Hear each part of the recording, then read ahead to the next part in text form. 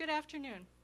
I would like to begin by thanking several people who have helped bring in our guest speaker today, Peter Sparling.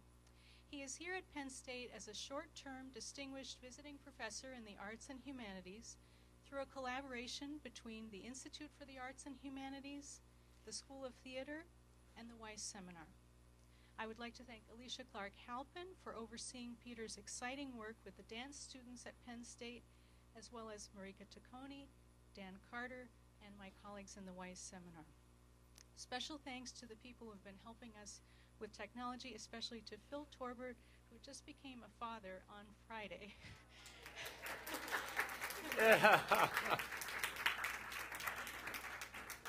Congratulations, Phil, and thank you for being here on very little sleep. Peter Sparling is Thurnau Professor of Dance at the University of Michigan. He is also Artistic Director of the Ann Arbor-based Peter Sparling Dance Company. A graduate of Interlochen Arts Academy, like our esteemed director, Marta Tacconi, and of Juilliard, he has been a member of the Jose Limon Dance Company, and then for 14 years, a principal dancer with the Martha Graham Company. He is also a regisseur of the Martha Graham Trust, which means that he can set Martha Graham dances on groups of dancers, which he has done all over the world. I could recite a long and impressive list of Peter's many residencies, grants, and honors. But as I was listening to the very stimulating workshop he offered here yesterday afternoon, I thought of something I had read recently about Jean-Paul Sartre that I'd like to share with you. It had to do with Sartre's early encounter with phenomenology and his excitement at the realization that a phenomenologist could talk about everyday objects and make philosophy out of them. Peter Sparling can take everyday objects and make dance out of them. He improvised a dance around the columns just down the hall here at Borland while we were waiting for the workshop to begin yesterday.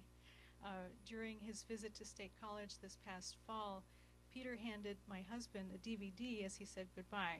It contained solo dances he had improvised around Christopher's paintings and then danced and filmed in his hotel room. As an artist, Peter not only can make dance out of anything, he also draws inspiration from a rich array of works.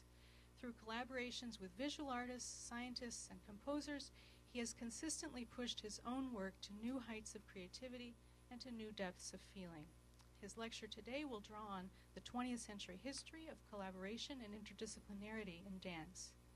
Those of us who attended his workshop yesterday saw works drawing on Francis Bacon, Paul Cézanne, Arvo Pärt, Johann Sebastian Bach, Elliott Carter, automobile assembly plants in Detroit, the AIDS pandemic, the shameful recent history of the Guantanamo prison, memories of his father, and much, much more.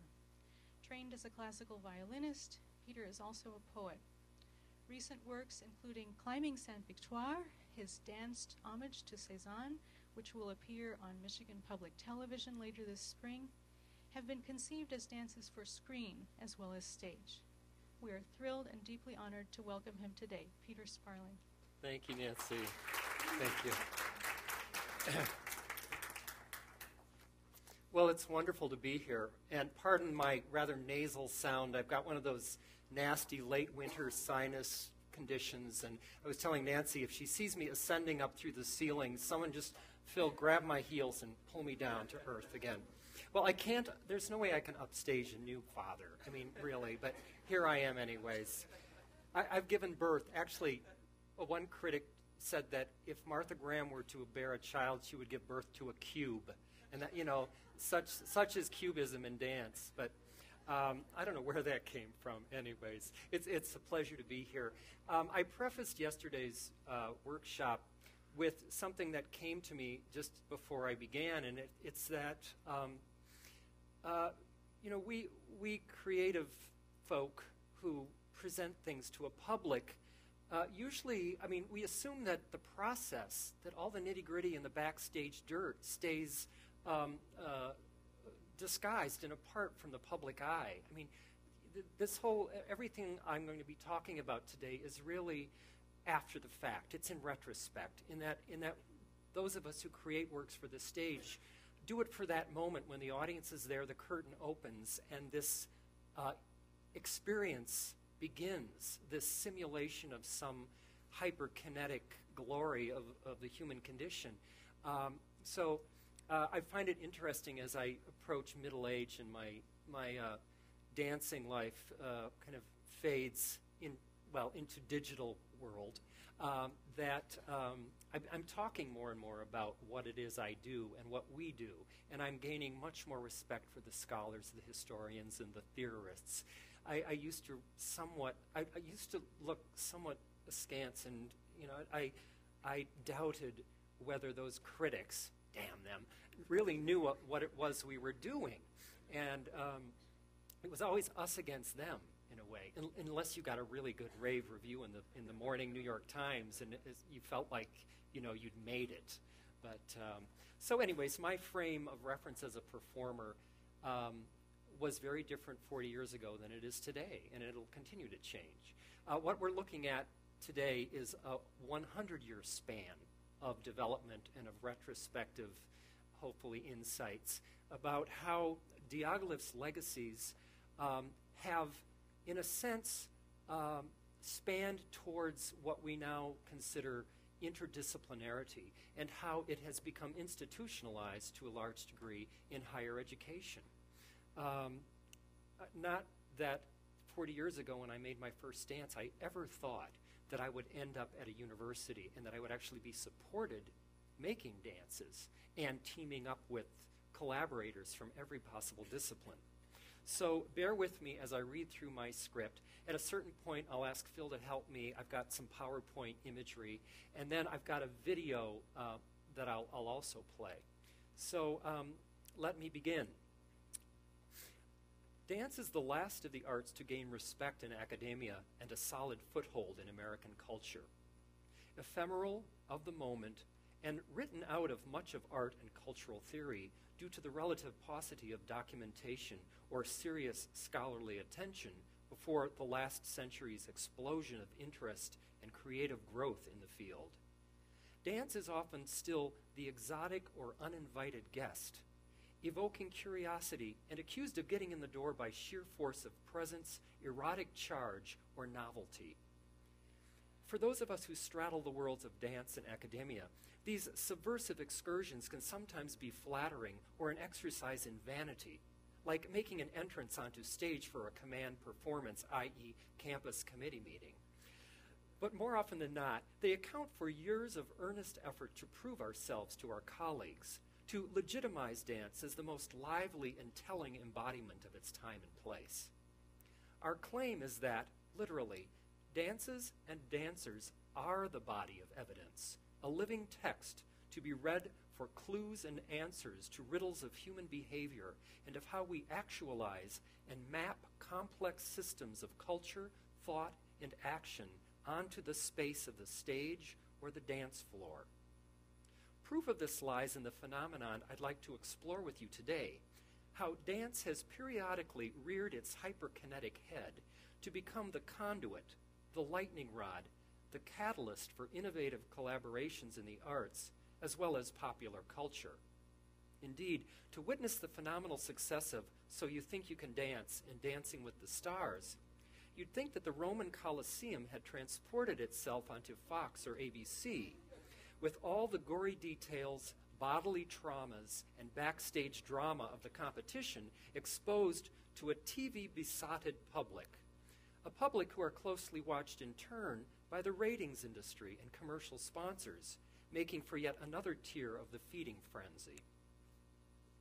I might return later to this mass appeal of the lowest common denominator of pop culture, but first I want to bend our collective focus to the extraordinary era that is the subject of this year's theme for your Institute for the Arts and Humanities, and to propose that what occurred in the fashionable and avant-garde Paris during the early decades of the last century kick-started 100 years of innovation and initiative in dance as high art. A century after the Ballet Russe, my generation of independent choreographers and that of my students assume formulas for collaboration with other artists that were largely founded in Sergei Diaghilev's bold efforts as a ringmaster or agent provocateur of a bevy of artists. His self-appointed task was to match up the most popular composers, writers, and visual artists of his day with his stable of choreographers to contribute to premieres for his exotic ballet company. His vision for a new total theater used ballet and dance as the fluid medium or catalyst for grand theatrical productions featuring equal parts visual arts, music, and choreography. His artists were an invitation-only elite of hired hands. The choreographer, only one of a creative team under Diaghilev's ultimate authority. In contrast, today's choreographers assume an extraordinary power as initiators and directors of such collaborative efforts. This, I believe, is largely due to the migration of dance and dancers to New York City after the heyday of the Ballet Russe, embodied in the mid-century efforts of Martha Graham and George Balanchine, who envisioned and created new dance companies and countless new collaborative works. Since then, and with a continuing proliferation of companies, choreographers, funding structures, university programs, and a blurring of disciplinary boundaries and new applications of media and technology, Diaghilev's vision for the post-Belle Epoque Paris has become a shared world vision for 21st century performance. Before I go further, allow me to introduce myself and clarify my vantage point on the subject. My expertise is as a choreographer and practitioner, not as a scholar or historian. I have never taken part in a reconstruction of a Ballet Russe work. I indirectly witnessed the reconstruction of Nijinsky's L'Après-midi d'un Faune at University of Michigan when Anne Hutchinson Guest came to set it on our students in the early 90s. And at that point, she was using a form of dance notation called labanotation, where she would refer to the vertical staffs of the movement mapped out one measure over the next. And she recreated this vision on our dancers. Our costume shop recreated the costumes. Our set painters recreated the original backdrop. And we were able to, in a sense, reproduce that historical moment on the stage of the Power Center in Ann Arbor. I received a BFA in dance from Juilliard in '73 and have danced and choreographed professionally since then, while assuming in 1984 a tenure-track position at a major research university in the Midwest, where I later earned a named professorship. I have never pursued a terminal degree, although our dance department at U of M is now considering the addition of an MA and a PhD track to our curriculum. My education has instead been conducted largely in the trenches, what one might call research in action. Over a period of 40 years, I have participated in and initiated countless new collaborative works. As a dancer in the companies of Jose Limon and Martha Graham, I took part in the creation of world premieres and witnessed these great modern dance pioneers mediate with composers, set designers, costume designers, and producers in the immense effort to see their visions come to life. I have created over 130 works of my own, and for many of these I have commissioned musical scores, texts, worked with painters and sculptors, video artists, actors, brain research statisticians, poets, and writers. I have written texts for performance. I've shot and edited video backdrops for full evening works and made dance works specifically for the screen. My latest projects have consisted of works for television and stage that just happen to involve French painters and composers of the early 20th century. August, choreographed in 2007 for my own company in Ann Arbor and set to Eric Satie's Trois Gymnopédies, will be performed by the Penn State dancers Thursday evening. Climbing Saint-Victoire, a danced homage to Paul Cézanne for television, will be broadcast on Michigan Public Television April 4th, 8 p.m. I just sent the postcards out this past weekend. See, you got to be your own PR person as well. That's interdisciplinarity. A recently completed solo video work to Stravinsky's Rite of Spring will serve as a script or prototype for a large-scale production for 4 dancers, 3 video screens, and full symphony orchestra in 2012, and that'll be at Ann Arbor's Hill Auditorium. And don't ask me how it's all going to work, but somehow we'll have the full Ann Arbor Symphony. I'll have a downstage spot with a woman who begins rocking in an armchair with white hair. There are going to be 2 auxiliary stages to the side where her kind of doppelgangers or mirrored images create movement and counterpoint to her. And then against the pipe organ pipes, I'm going to have 3 screens stationed with imagery above the orchestra. The dilemma will be convincing the conductor that he needs to follow my timing. So we have yet to discuss this. And again, that's kind of for another lecture, is what really happens with collaborations. the underside of interdisciplinarity.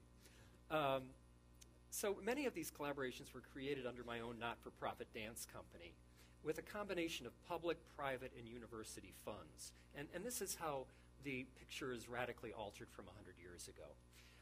Beginning in 1979 with my first company, New York. For these works, I followed the formula of my mentors and gathered together the dancers, artists, and funding to mount short performance seasons for my company and to tour. Other creative efforts were conducted exclusively under the auspices of a major research university or commissioned by a performing arts presenter. When the opportunity presented itself for me to leave New York City after 15 years as a performer and choreographer there, I gratefully embraced a tenured professorship at a university and its extraordinary resources. These resources included in-kind space to rehearse and create new works, performance opportunities, dancers, funding for creative endeavors that was considered equivalent to scholarly or scientific research, and job security, insurance, and a pension plan. Amen. But what perhaps excited me the most was the opportunity to freely and shamelessly roam the university in search of collaborators. I immediately teamed up with architects and composers, poets and painters, beginning a 24-year sweep of stimulating partnerships with colleagues across the campus, as well as from the local community. In 1994, I assumed the artistic directorship of a flailing local dance company and began a 15-year effort to build a company of 7 dancers, a repertory of my own works, a board of directors, and a funding stream, a studio of 250 students, and an audience for modern dance locally and throughout the state of Michigan. One work for my company's 1996 season involved a cellist and 6 dancers on stage against 5 huge painted panels by Christopher Campbell, my host Nancy Locke's talented husband. I was directing my own interdisciplinary circus with one foot in the not-for-profit world and the other in the university. The point is, I was only doing what I'd been taught to do, what I'd watched my mentors accomplish, what I assumed was part of the job of being a modern dancer in the modern world. As I see it, Diaghilev's dreams became institutionalized in American higher ed when large funding streams were mandated during the 1990s for the pursuit of the I word, interdisciplinarity. Faculty artists, performers, and university performing arts presenters jumped on the bandwagon as the natural inheritors of this mandate. They had already been doing it for decades, and funding was suddenly available for commissions, residencies, and innovative projects. Humanities institutes blossomed at colleges and universities across the country, providing fellowships for their faculty and guests to explore diverse projects alone or together, and to intermingle on a daily or weekly basis. At my home institution, it was not the mandate from above or any funding stream alone that created the market for innovative collaborations. A handful of entrepreneurial faculty members had been conducting our own subversive activity for years, working in teams and applying for funds through our own stubborn initiative long before it was housed in institutes or became the mandate of Lee Bollinger, who was our arts-friendly president from 1996 to 2002. Lee fancied himself as a Diaghilev of sorts, and saw the university as a Renaissance city-state or medieval stronghold whose mission was to preserve culture in the arts, to house and to protect the artist. For YOHA, or Year of Humanities and the Arts, in 1997, we were generating teams of fellow professors at U of M under the banner and funding stream labeled Interdisciplinarity, applying for and serving on summer ID interdisciplinary workshops and attempting to agree upon what indeed was meant by interdisciplinary versus multi or cross-disciplinary.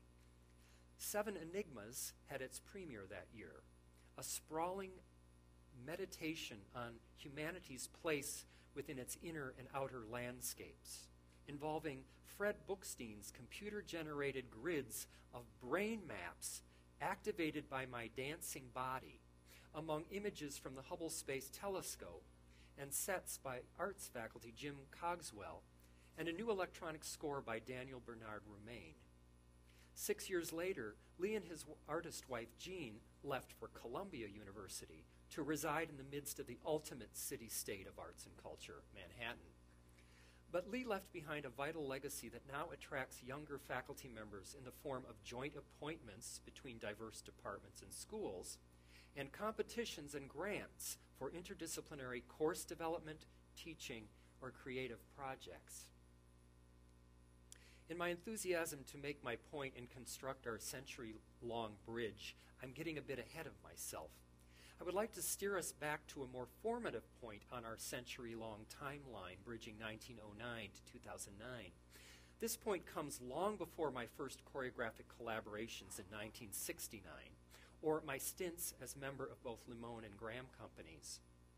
During the amazing and well-funded 70s and 80s, I had the privilege of performing some of the great collaborations of 20th century dance, among those Martha Graham's Appalachian Spring and Clytemnestra, or Jose Limon's There Is a Time, or The Emperor Jones, as well as newer and final works by both greats. I remember actually dancing for Aaron Copland's 80th birthday with Aaron conducting. I think this was in California. I was doing the part of the revivalist or the preacher on stage, and I just remember looking down in the pit at his bald forehead and his nose and thinking, how am I going to tell him that this is too fast or too slow? I mean, this is his music. Who am I to tell Aaron Copland that I need this faster? But it was a real honor. And also being in Martha's studio and having Isamu Noguchi walk in and sit and watch a rehearsal where we were manhandling his props and sprawling across his beds and things. It was just quite an extraordinary experience. The point I'm looking for along our timeline occurs 40 years or so before then, before my time. And this is at the shift of the world's dance mecca from Paris to America, when dance as an art form had gathered the momentum, support, and talent to become the magnet for the great collaborative works under the banner of emerging choreographic greats in America.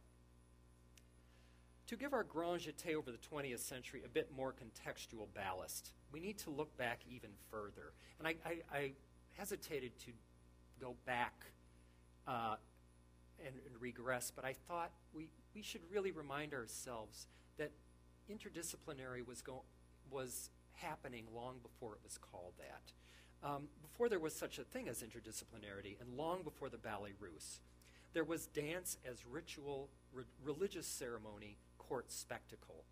These staged events, whether outdoors on raised platforms around a fire or arranged on sprawling palace grounds, or under the beams of a ceremonial lodge or in an ornate opera house, characterized the human tendency to mark special occasions, the changes of the season, the rhythms of nature, of communal work and play, and of rites of passage.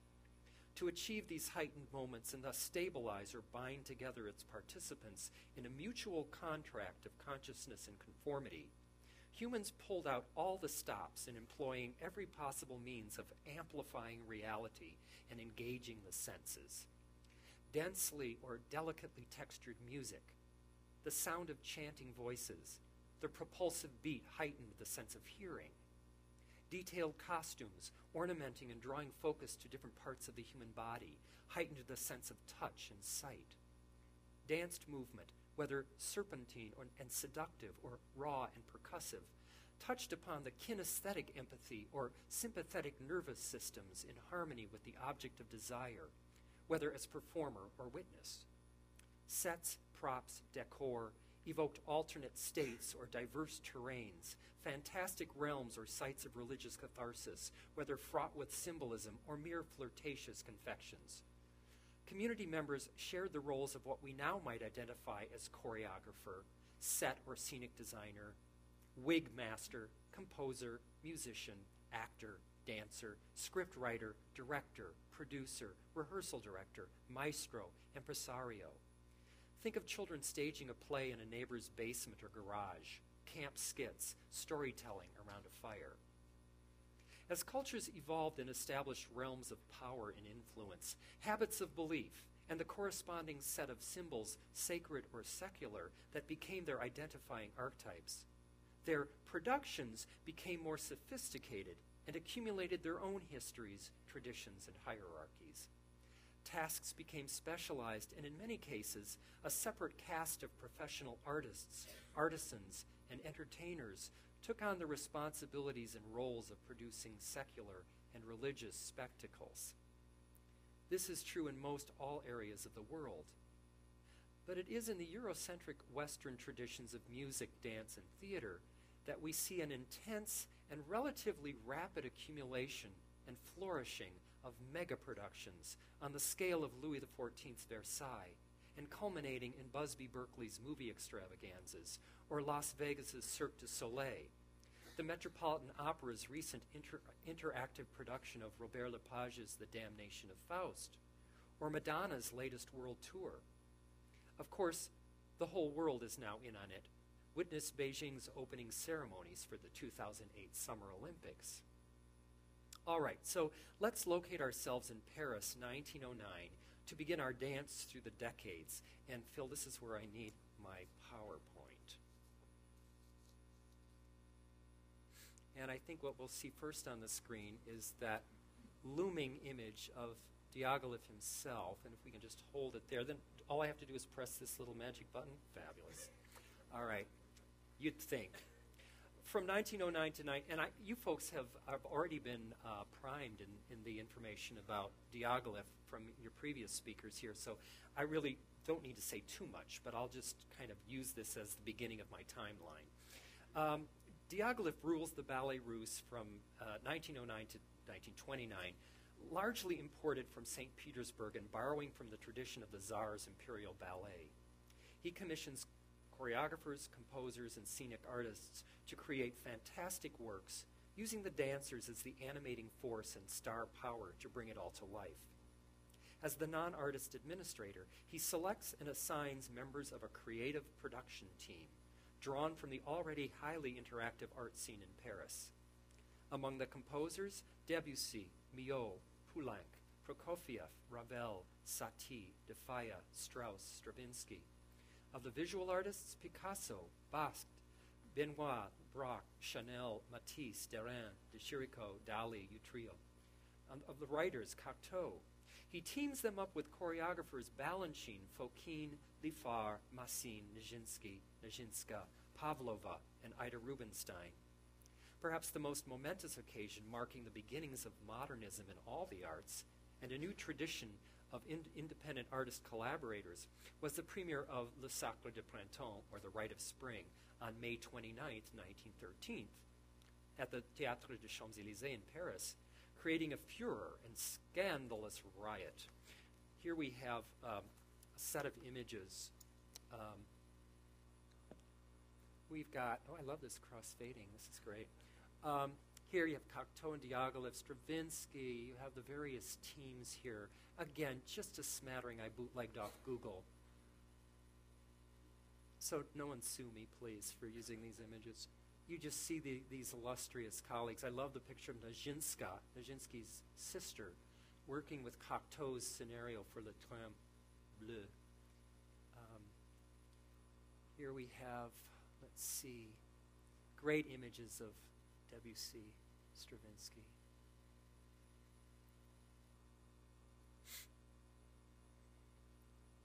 The extraordinary impact that Nijinsky had on the dance world, his power, his animal-like qualities, and I had the opportunity to work very closely with Rudolf Nureyev and was his coach when he danced with Martha Graham, and I think I have a sense of what that must have been like just watching Rudolf dance. And again, you see how bodies have become forever associated with musical scores. Petrushka, of course, the Firebird. Here you have some images of the costuming that the artists, in collaboration with the choreographer and Diaghilev, created. Fantastic scenery and costuming.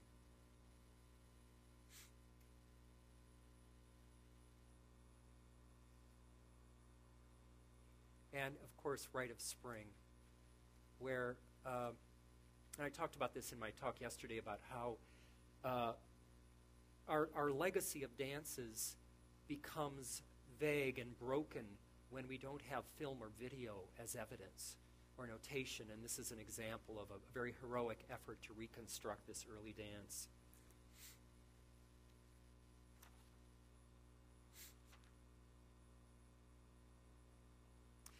George Balanchine is, of course, our most direct legacy and link. During 1926 to 29, he was the last wunderkind of the Ballet Russe. He created Mercure with Satie, Pas d'Acier and the Prodigal Son with Prokofiev, and Apollo to a new score by Igor Stravinsky. This particular collaboration, dictated largely through Diaghilev's efforts, began a history of dynamic fusion between music and movement, embodying a new tradition of formalist modernism. As Balanchine is often quoted, one sees the music and hears the dance. Brought to America by Lincoln Kirstein in 1933 and nurtured under Kirstein's watchful eye and constant support, Balanchine eventually created with Kirstein the New York City Ballet. Kirstein championed Balanchine's work almost like an American Diaghilev, but yielded ultimate power to the choreographer's tastes.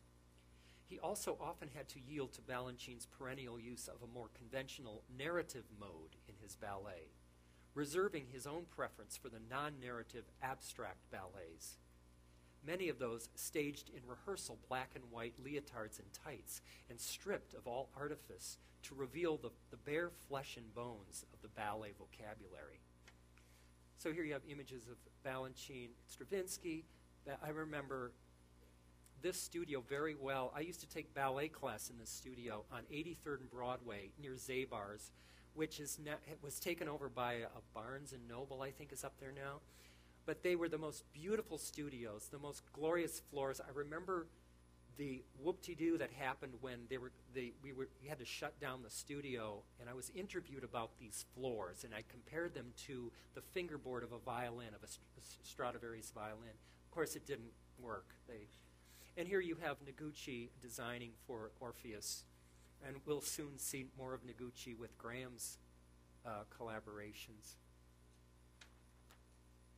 Meanwhile, in another part of the hothouse of Manhattan, circa 1930s, 40s, a brooding firecracker of a modern dancer, originally from Dennis Shawn's California-based company, gathers together a cult of barefoot female dancers to create stark, radical dances on small stages. She sculpts the human body in new ways, always originating the impulse to move from the pelvis, the deep core, the ancestral or blood memory of the body, and evolves a new modern dance technique, a school, and generations of disciples. Under composer-musician Louis Horst's firm direction, she begins a 60-year legacy of collaboration that leads to commissions of musical scores from such composers as Aaron Copland, William Schumann, Samuel Barber, Giancarlo Menotti, Paul Hindemith, and Carlos Chavez. Artists Alexander Calder, Arch Lauderer, and most of all, Isamu Noguchi. Later, working with Marisol, Danny Caravan. Lighting designer Jean Rosenthal. With Martha, Jean Rosenthal pretty much invented dance lighting, giving the human body a three-dimensionality on the stage that was really never before seen. Again, and this was largely because of Graham's efforts to highlight the human body without the trappings of a lot of fabric, costume, point shoe, etc. It was the human body that was a sculptural element and primary source on stage. Martha also worked with fashion designers, particularly Halston. And it was very much during my era where we'd go to Halston's atelier to be fitted for costumes, and you'd see wall upon wall of the little drawings for his latest collection. And I actually had the opportunity with Janet Elber, who's now the director, to dance for Halston's fashion shows, where Janet and I would choreograph lead-ins to each collection.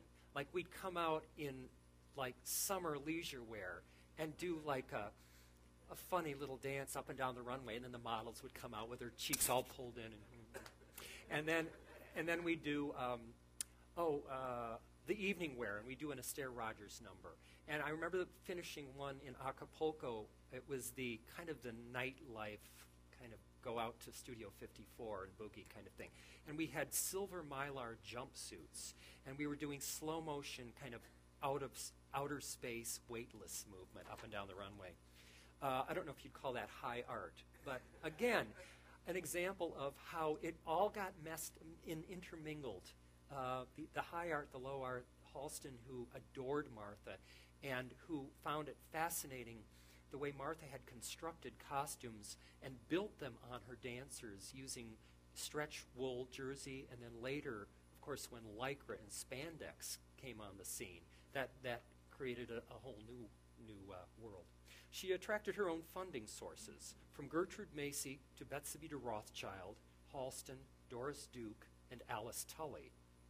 It is my belief that Graham, even more than Balanchine, was the pivotal point in the establishment of the role of fiercely independent choreographer as primary force in bringing together artistic talents.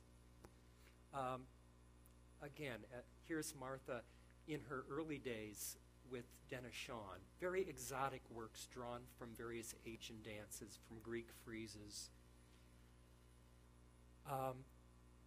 Here you have Martha breaking away from Denishawn, breaking away from vaudeville to evolve her own aesthetic, her own.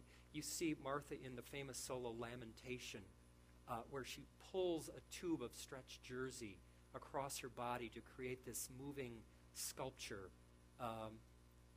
where she embodies mourning. She doesn't illustrate it, but the body becomes this, in a sense, an abstraction. To the far right above, you see her in Frontier, where her first collaboration with Noguchi, where she has a simple fence post at the back and then ropes that go from the back and all the way up to the downstage corners of the stage, creating this sense of endless perspective. Very architectural. In the lower corner left, you see Martha in El Penitente with the first two men in her company, Merce Cunningham, who's holding the sail, and Eric Hawkins as the penitent on his knees. And then a famous photograph by Barbara Morgan to the lower right is from Letter to the World, a wonderful work made in the 1940, where Martha uses texts from Emily Dickinson, and again goes back to her kind of Puritan New England roots. A lovely dance to a commissioned score and a commissioned set. More examples of Martha's works in her trajectory. Appalachian Spring in the upper left with the set by Isamu Noguchi, performed first at the Library of Congress, where now you're getting the government involved in interdisciplinary work, where you have Elizabeth Sprague Coolidge funding choreographic commissions, and they're being acknowledged in Washington and performed at the Library of Congress. Then, not too long afterwards, Martha being sent as cultural ambassador all over the world by the State Department, post-World War II, to generate a sense of the values of America all over the world. And there are scholars who have written extensively about these tours by various dance companies representing the United States government. and what that meant at the time in its cultural context. Was it propaganda? Was it high art parading as propaganda, or propaganda parading as high art, etc.? In the middle, yes, Martha doing Appalachian Spring as the young bride. She danced that part into her 60s. She was tenacious. And then to the upper right corner, you see her against a piece by Isamu Noguchi in a work called Herodiad, where this fractured skeleton of a sculpture, she always used to call her mirror. And she would approach it and look at this Noguchi sculpture, and you could see a kind of an X-ray abstraction of what she saw in the interior. Eric Hawkins in the lower left in Appalachian Spring, and then a Graham dancer in Errand into the Maze, where Noguchi created this, looks kind of like a wishbone or pelvic bone, which becomes the gate. And here Martha transforms the Minotaur myth and gives it a female protagonist of Ariadne, perhaps, weaving her way through the maze, battling against fear, embodied by a man with a yoke and a bone-like headpiece that Noguchi created. Other collaborators, we see, of course, Aaron Copland, Noguchi, William Schumann in the upper center, William Schumann, who started the dance department at Juilliard in 1951, which then, with Graham, Limon, Doris Humphrey, became the model for BFA programs in dance all over the country. So again, you're already beginning to see the institutionalization of this collaborative effort with dance at its center. William Schumann in the lower left, you have Menotti, lower center, and then I love the picture of, there's Martha with Liza Minnelli, Andy Warhol, and Halston.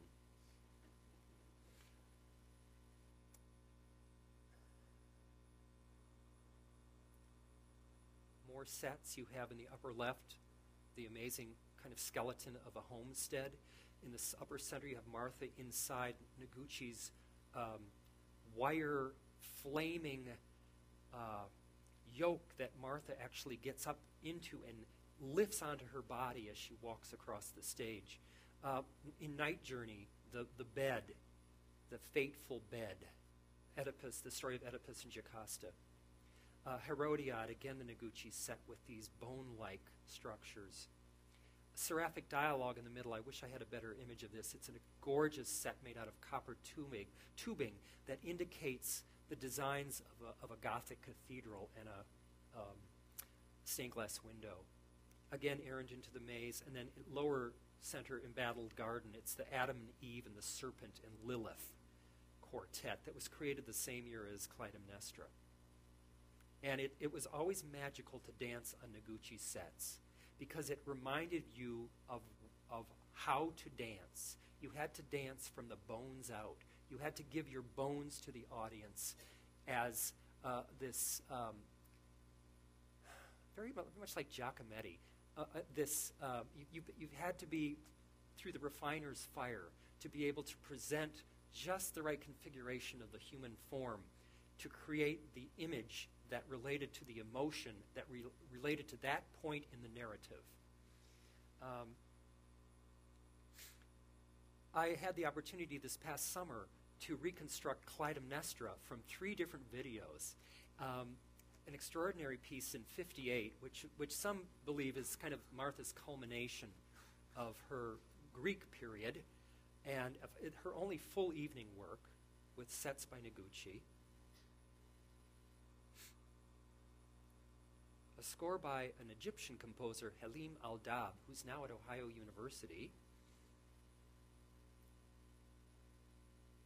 And I learned, I danced the role of Orestes in the production in the 70s and learned my parts from the original cast members. So again, just a reminder that dance is often passed down from one dancer to the next.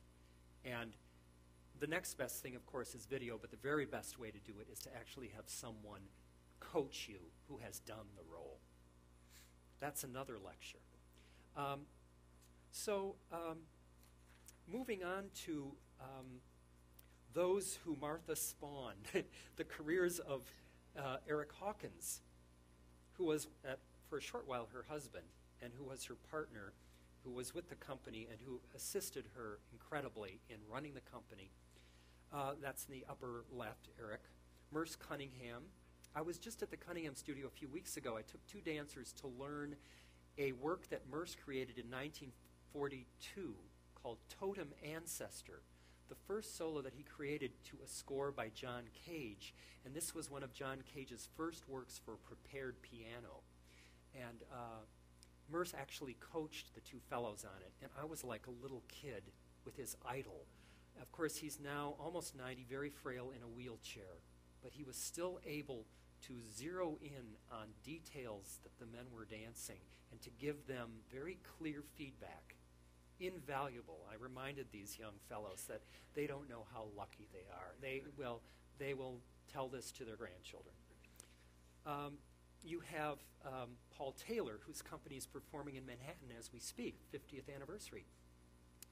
You have Twyla Tharp with her leg up in the air, who danced briefly with Paul. There's a great story from Dan Wagoner that when Twyla was in Paul's company, she was a real feisty, real tough gal, and a lot of attitude. But he remembers Twyla standing in the wing, ready to go on, just waiting casually for part to go on. And Dan's in the audience watching it, and he has to come backstage and say, Twyla, if you can see the audience from the wing, they can see you. Back up. That's a great story, Twyla. So you have, and then in the lower corner, of course, you have John Cage and Merce. That really extraordinary collaboration. Of course, the variations in aesthetic, stylistic, and philosophical preferences and temperaments embodied in such collaborations are the story of modern dance. Martha Graham was always the dramatic vortex, and everything served her drama. The sets and the music were like psychological frames or sonic landscapes, rarely the structural base or compositional frame or source. Everything worked as kind of the Greek chorus, foreshadowing, commenting upon, or becoming another facet of that main character that was Martha. With Merce, it was a radically different orientation, where there was this sense of Zen simultaneity, where you have the music creating its universe independent of the choreography. You have phrases of choreography decided upon just before the dancers go on by a toss of a coin or a roll of a dice, where it is created by chance methods, the I Ching, breaking up this idea of the choreographer as control freak, if you will. You have Alwyn Nicolai, who took on interdisciplinarity and made it his own thing. He created the sets, the electronic music, the movement, and costumed his dancers into these extraordinary amoebic abstract shapes. You have Paul Taylor, who worked early on with Rauschenberg, with John Rawlings, Jennifer Tipton, a famous lighting designer, Alex Katz, Jasper Johns, John Cage, Ellsworth Kelly. What's funny is that he would often have in his program that costumes were designed by George Tassett, and it was his pseudonym. It's when he designed the costumes. You have then the Judson Church, the postmoderns in the 60s and 70s, who radically rebelled against abstraction or movement that was anything but pedestrian. And you have Yvonne Rayner's manifesto that says no to anything that strikes of artifice or drama. You have the postmodern formalists, Twyla Tharp, who moves from one of these postmodernists to enter into a realm of high commercial theater. She collaborates with Philip Glass, with Billy Joel. I think she's just doing something new to music of Bob Dylan. William Forsythe, an American composer or choreographer who went to Germany and created a new take, a deconstructed take on ballet. Bill T. Jones and his collaborators. Ohad Naharin, who I went to Juilliard with, who was briefly with the Graham Company and then went to Israel to assume the directorship of the Basheva Company, and has evolved his own technique called Gaga, which is, again, a radical deconstruction of movement, where anything can happen at any time at full force, full energy. You also have the movement theater of Robert Wilson, who collaborated early with Lucinda Childs for Einstein on the Beach, and Philip Glass. Julie Taymor, of course, we know her as the Lion King lady, but she also has done films and opera and plays, etc. Simon McBurney, I think, is really someone to watch. He has a theater group called Complicité, and they do extraordinary works for the theater that integrate seamlessly video montages and backdrops. Beautiful work, Complicité. And then you have Mark Morris, who, in a sense, began his career deconstructing his dance sources along the line of Roland Barthes and striptease, but he gradually became much more of a traditionalist, with a brilliant but sometimes irritating adherence to his musical scores. He championed his ballet. He always championed using live music with his company, and that's something we all admire and envy of him. And in a sense, he brings us through modern dance full circle back to Balanchine in an interesting way. But not all of this remained in New York. The decentralization of dance to other world capitals and campuses had begun and persisted in parallel with the touring schedules of these great New York-based companies. The university has been a major player in this decentralization for decades. I'm just going to shut this off. Yeah. Graham first visited U of M in the early 30s, Cunningham in the 60s. In turn, university-trained dancers became stars of those companies, and their company members became faculty at those universities. Your own Alicia Clark Halpin is part of this network, having performed under B.B. Miller, an inheritor of the postmodern tradition, who is now a professor at Ohio State and experimenting in the interdisciplinary fusion of video and dance. As a profoundly important site for training, scholarly research, and sponsorship of residencies, festivals, and commissions and tours of professional companies and artists since the 30s, the university has been part of a network of support and of supply and demand, populating our country with dancers and choreographers and supplying companies, urban, suburban, and rural communities, colleges and universities with trained dancers and choreographers, arts educators, and community arts advocates. Over the past 30 years, faculty artists have made a case for creative endeavor as being the equivalent to scientific or academic research.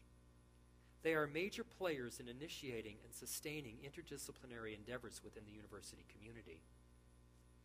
So, from Paris to New York to Ann Arbor to Columbus to State College and back again, we can track an infinite number of genealogies, tracing the paths and origins from Diaghilev's almost czarist control of his artistic teams to contemporary choreographers doubling as tenure-track professors and directing or participating in collaborations with colleagues. Of course, all sorts of questions arise. Can one artist creating or combining many media be interdisciplinary? Or does it take a village? Does it take more than one artist? Who's on first? Can there be a true democracy of collective decision-making when dancers, decision-mating, that was a slip of the tongue, decision-making when dancers are center stage, or is the choreographer the ringmaster because of his or her ultimate understanding of the physics of performance? I think the answers are all over the map and differ with each team and each project. Like their own complex systems, modern-day interdisciplinary projects evolve out of and create their own distinct cultures, politics, and products. To finish up, I'd like to turn to the use of video samples, something that I've restrained myself from doing until now, to resist the temptation to let the novelty and sheer kinetic power of the dance distract you from my profound utterances. First, I'd like to map but one stream of this century-long progress through a series of works created to the music of Stravinsky's Rite of Spring. British dance scholar Stephanie Jordan, in a recent email, I begged her to give me the facts and figures, and she very willingly did. She has identified at least 185 different versions to the full score, and 19 versions to the two-piano transcription. I'll screen brief excerpts from and compare 5 of these. The Joffrey revival of the original Nijinsky production that you are familiar of, with that Millicent Hodgson described to you during her recent visit. We'll look at Pina Bausch's 1975 version, Martha Graham's version, actually Paul Taylor comes next, 80, Martha Graham in 84, and ending with my own recent attempt for the video screen. I'll then end the presentation with a sneak look at Climbing Saint-Victoire, an intermediate travelogue of sorts through the mind and work of Cézanne, created largely at the U of M's Digital Media Commons and the culmination of 24 years of my own interdisciplinary work at my home campus. So all right, let's pop this baby on and see what we have. If we can modify the sound. Okay, this is again all illegal, but I did get permission for the Taylor and Graham works. It's funny because you can look at all this on YouTube, so I always wonder, like, what's legit? It's a brave new world out there. All right, if we could just get this going, and Phil, let me tell you whether or not this sounds too high. We have 5 rites of spring popping up here, and I wanted to do this so you could kind of use your vision to scan across the different eras, the different interpretations. I'll just let this ride for a while. And then we will move into one at a time, and I'll talk to you about each of them. I tried to line up the scores, so don't let it upset you too much. Again, being aware of the different tempi, of the variations, the use of the human body, of group versus individual, of the use of the stage.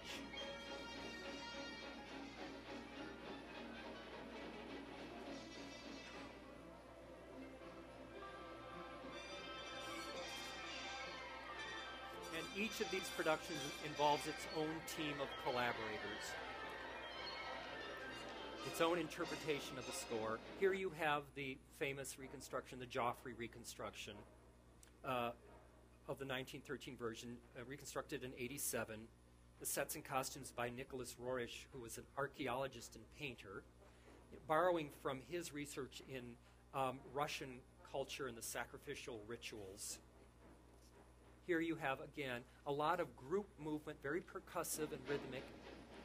Interesting to compare 1975, the German choreographer Pina Bausch's, one of her most dancerly pieces, before she broke into more of a dance theater. Very movement-oriented, very convulsive, very much a feminist view of a world dominated by men, the power of the male. 32 dancers, stage and costume designer Rolf Borzik, who covered the stage with soil. So as the dancers dance and roll across the floor, they accumulate soil and dirt onto their costumes.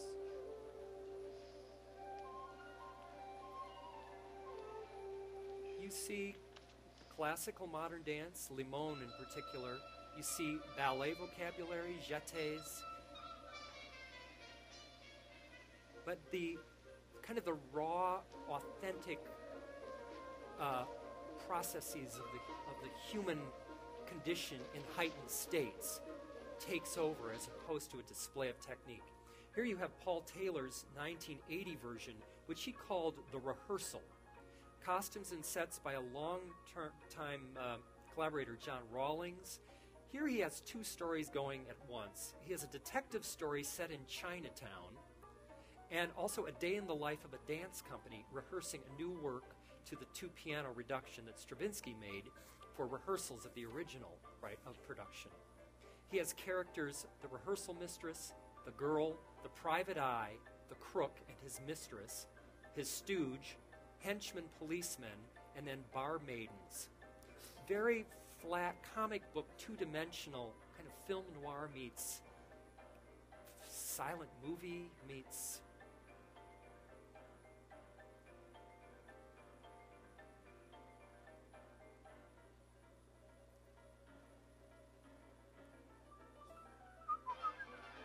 Here you have Martha Graham's company performing Martha's version, which she created in 1984.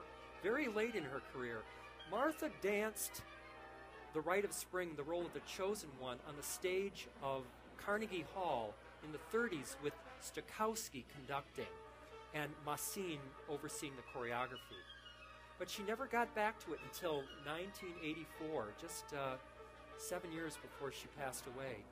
Here you have the typical Graham, the groups of dancers creating an architecture on the stage with these contracted positions in the air of the body coiled into its core, the hips, a lot of flexed foot, angular torsos.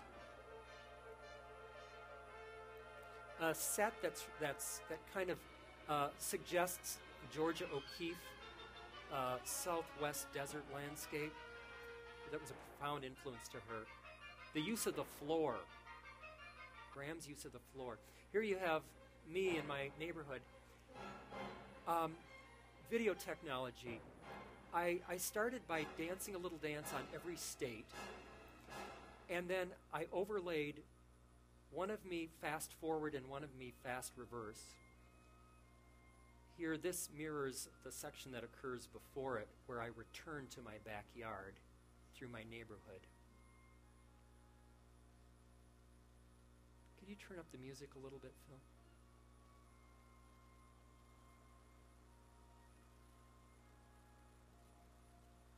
And again, what can happen now with video technology, and again, this is a prototype for a version where I think I'm going to have a woman doing this role in a rocking chair, where essentially you lay the Stravinsky score down on your audio track in Final Cut Pro, and you can begin to assemble imagery above it, reframing, recomposing what I call the stage, which is essentially the screen, the rectangle of the screen. My production moves through 4 different, I call it a dance in 4 lives. And it begins, this section is called Day Tripper. The next section is called Uncommon Night, where I dance under a full moon, image of a full moon. The third section is called Priest's Dance, where I'm in a priest's getup. And then the fourth section I filmed at an abandoned mental institution in northern Michigan, and I called it Bedlam. So, and back to a montage of all 3. Again, radically different interpretations to the same score. Everyone divinely inspired by that radical and revolutionary piece of music, all starting with Diaghilev.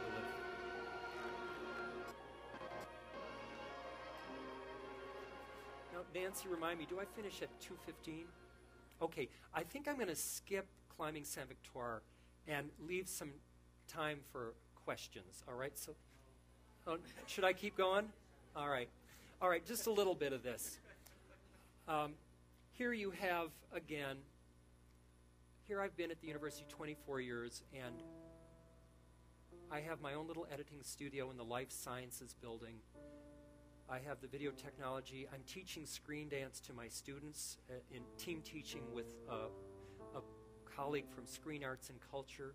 We got a grant 8 years ago from the Center for Research in Learning and Teaching to evolve a syllabus to team teach an interdisciplinary course, and we've been running the course for 8 years.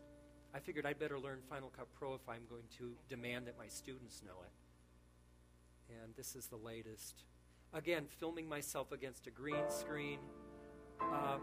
This first intro section was made in an apartment in Paris in September of '07, where all I had with me were bootlegged images off Google and whatever I could film in the little apartment on a little step ladder.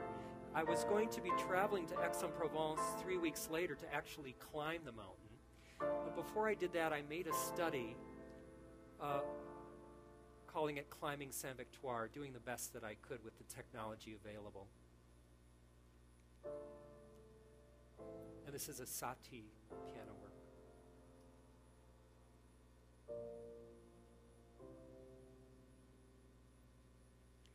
couldn't use images of the Cézanne paintings that I have essentially bought from various museums and clearinghouses for this section because it's illegal for me to manipulate the images according to these contracts. So this is kind of public domain footage that I got off.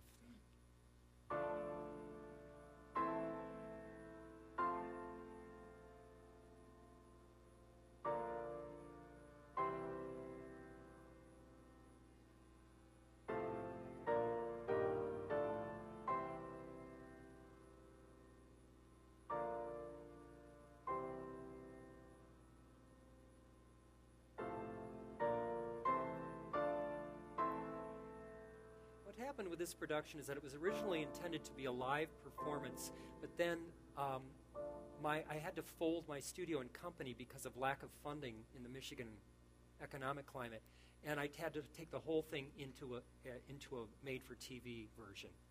And I'm actually very glad that it happened that way. So this becomes more educational as well. So why am I obsessed with climbing a mountain in the south of France? And what's a dancer doing making videos about a painter for the TV screen? As a choreographer, I'm used to working with live dancers on flat surfaces for the concert stage, where moving pictures I compose are contained within the proscenium frame. But more often than not, my inspiration comes from writers, visual artists, or composers. My lifelong fascination with painting will draw me into worlds that take me far beyond the confines of a dance studio. And with video editing technology, the world becomes my stage. With camera and a new set of editing tools, I can travel to landscapes beyond my wildest dreams. In the program that follows, the world of painting becomes my landscape, and I imagine myself stepping bodily into the life and mind of my favorite painter, Paul Cézanne. Why? Again, moving into part one, I kind of patched together various sections from the 55-minute work. And I've inserted just for you, this isn't in the production, images that I've drawn from for the different sections. Here I'm kind of thinking as the artist might be writing a letter to someone about the principles of his work. Cézanne, and he's often been misquoted, and this has often been taken kind of exaggerated out of context, but his mention of the basic building blocks of nature and pictorial space has been founded on these three geometric solids, the cylinder, the cube, and the sphere. And actually these three objects appear in the Satie work Thursday evening as well. Here I was trying to create kind of Cézanne stepping into his own mind. Here imagining his muses as they relate to objects of his still lives. This is a score by Elliott Carter, who just turned 100 years old. For 4 broadcasts on Michigan television, the use of this score costs me $2,000 royalties. So you have to have funding sources to be interdisciplinary.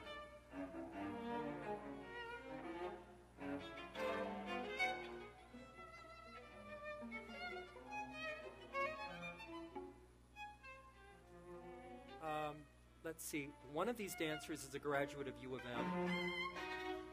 And then later in the section I borrowed from the university talent as well.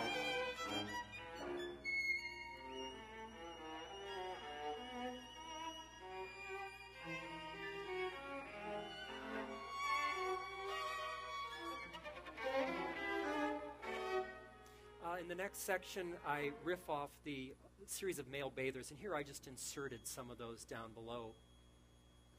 And it was interesting because at first I wanted to lose this scene here.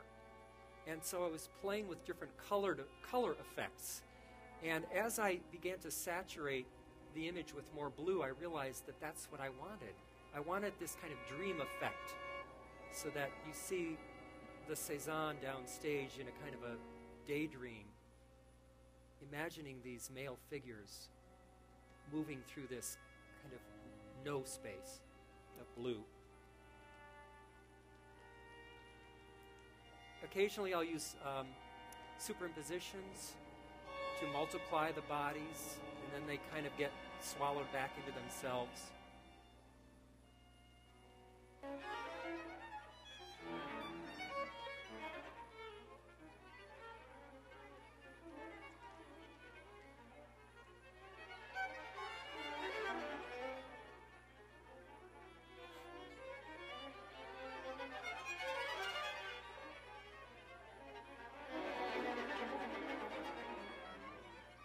I'll just show you one more little excerpt.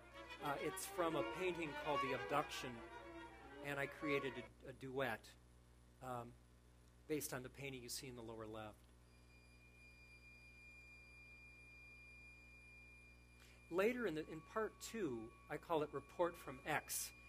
I follow a narrative that I wrote essentially 100 years later in the present, and I create a series of dances with my company in contemporary clothing inspired by 9 paintings of Mont Saint-Victoire.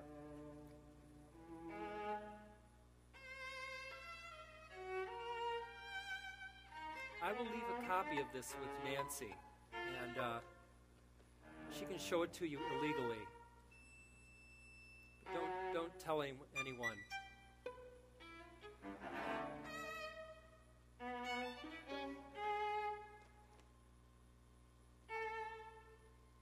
There's the image from the painting.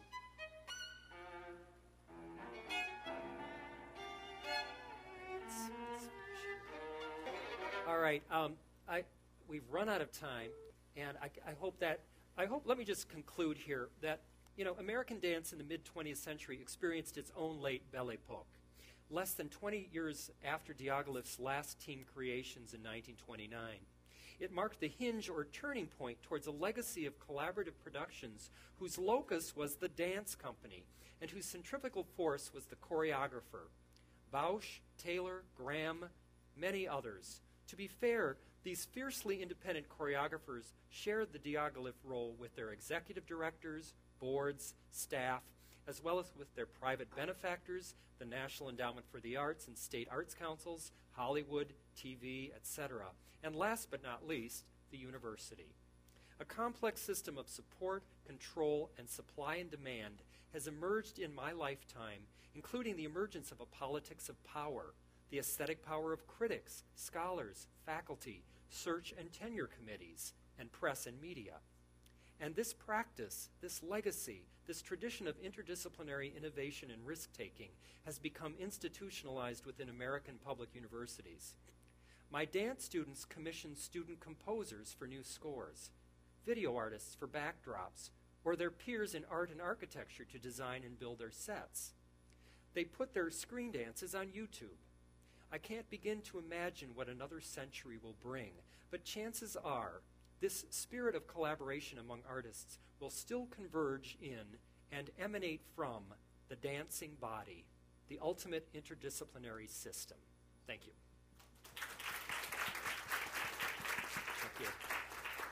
Thank you. Peter, thank you so much for your marvelous